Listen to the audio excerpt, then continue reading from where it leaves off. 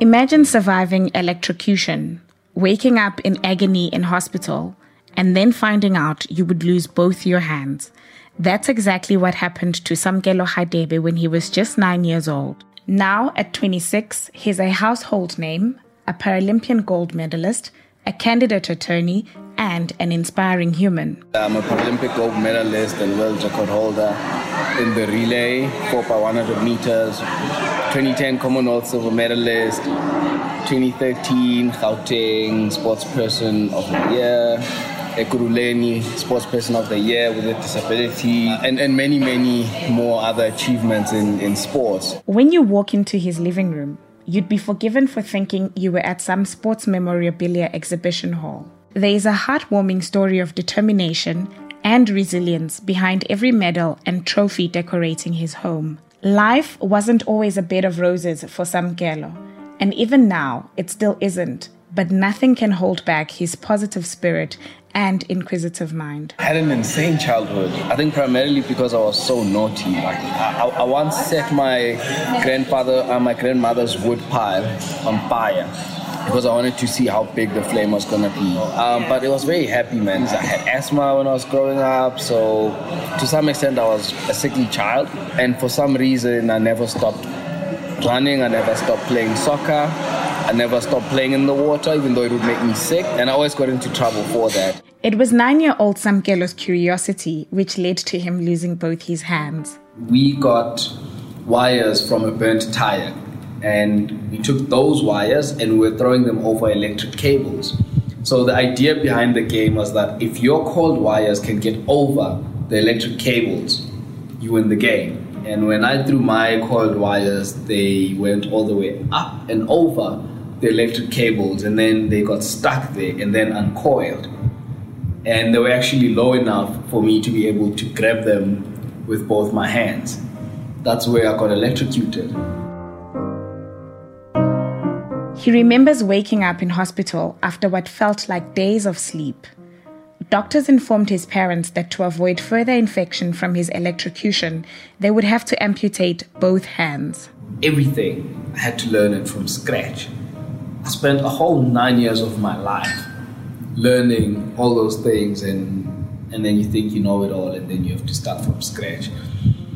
Even today, I'm still faced with situations that I've never come across before, and I have to actually figure a way out to do it without hands. It was a terrible blow that would have broken many people. But to Samkelo, being alive was far more important than losing his hands. I realized that I survived a situation that I was not supposed to survive. So I wasn't hurt, I wasn't sad, I wasn't depressed about it. It was just weird for me to wake up that morning with my hands, knowing that at the end of the day, I'm not going to have them. And you don't know how to prepare for that. Even without hands, Samkelo was back on his feet again. My name is Samkelo, which means acceptance. So first things first, I had to accept myself as I was, and that's something I dealt with in hospital. Samkelo not only survived the physical and psychological trauma, but with the support of his family, he was able to thrive. However, he still faces discrimination on a daily basis, something he attributes to ignorance rather than malice. For some people, when they ask, do you have a girlfriend? I say yes, and they say, is she disabled? And I'm like, why must she be disabled? So, am I not worthy to date, an able-bodied person? I don't think they understand what they're doing.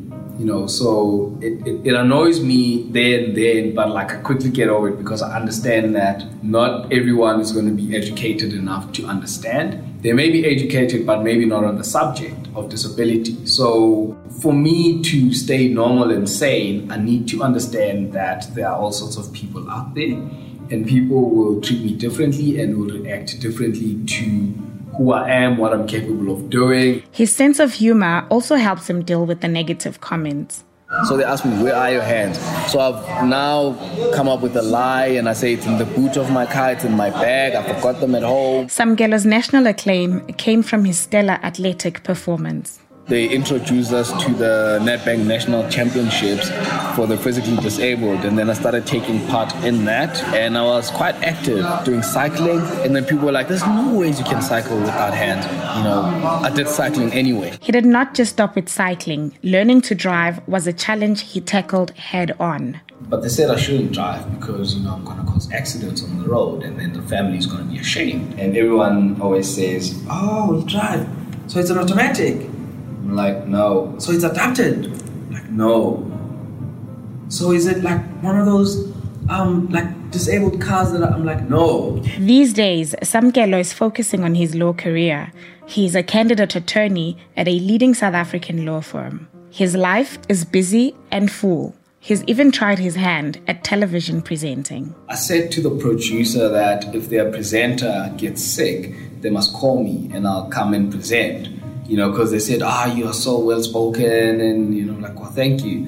You should call me when your presenter gets sick, and it was funny, ha, ha, ha, ha, ha, ha, and a few months down the line, after Paralympics, they gave me a call, and they're like, would you be interested to try out this presenting thing? And his family are extremely proud of the young man Samkelo has turned out to be.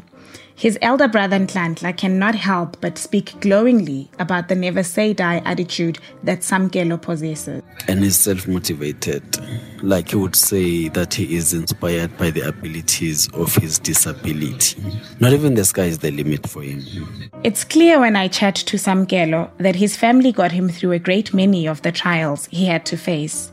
Without their love and support, his story might have been very different, but there's a resilience in him that shines through, a refusal to stop fighting and trying, and a conviction that his hardships have strengthened him rather than diminish him.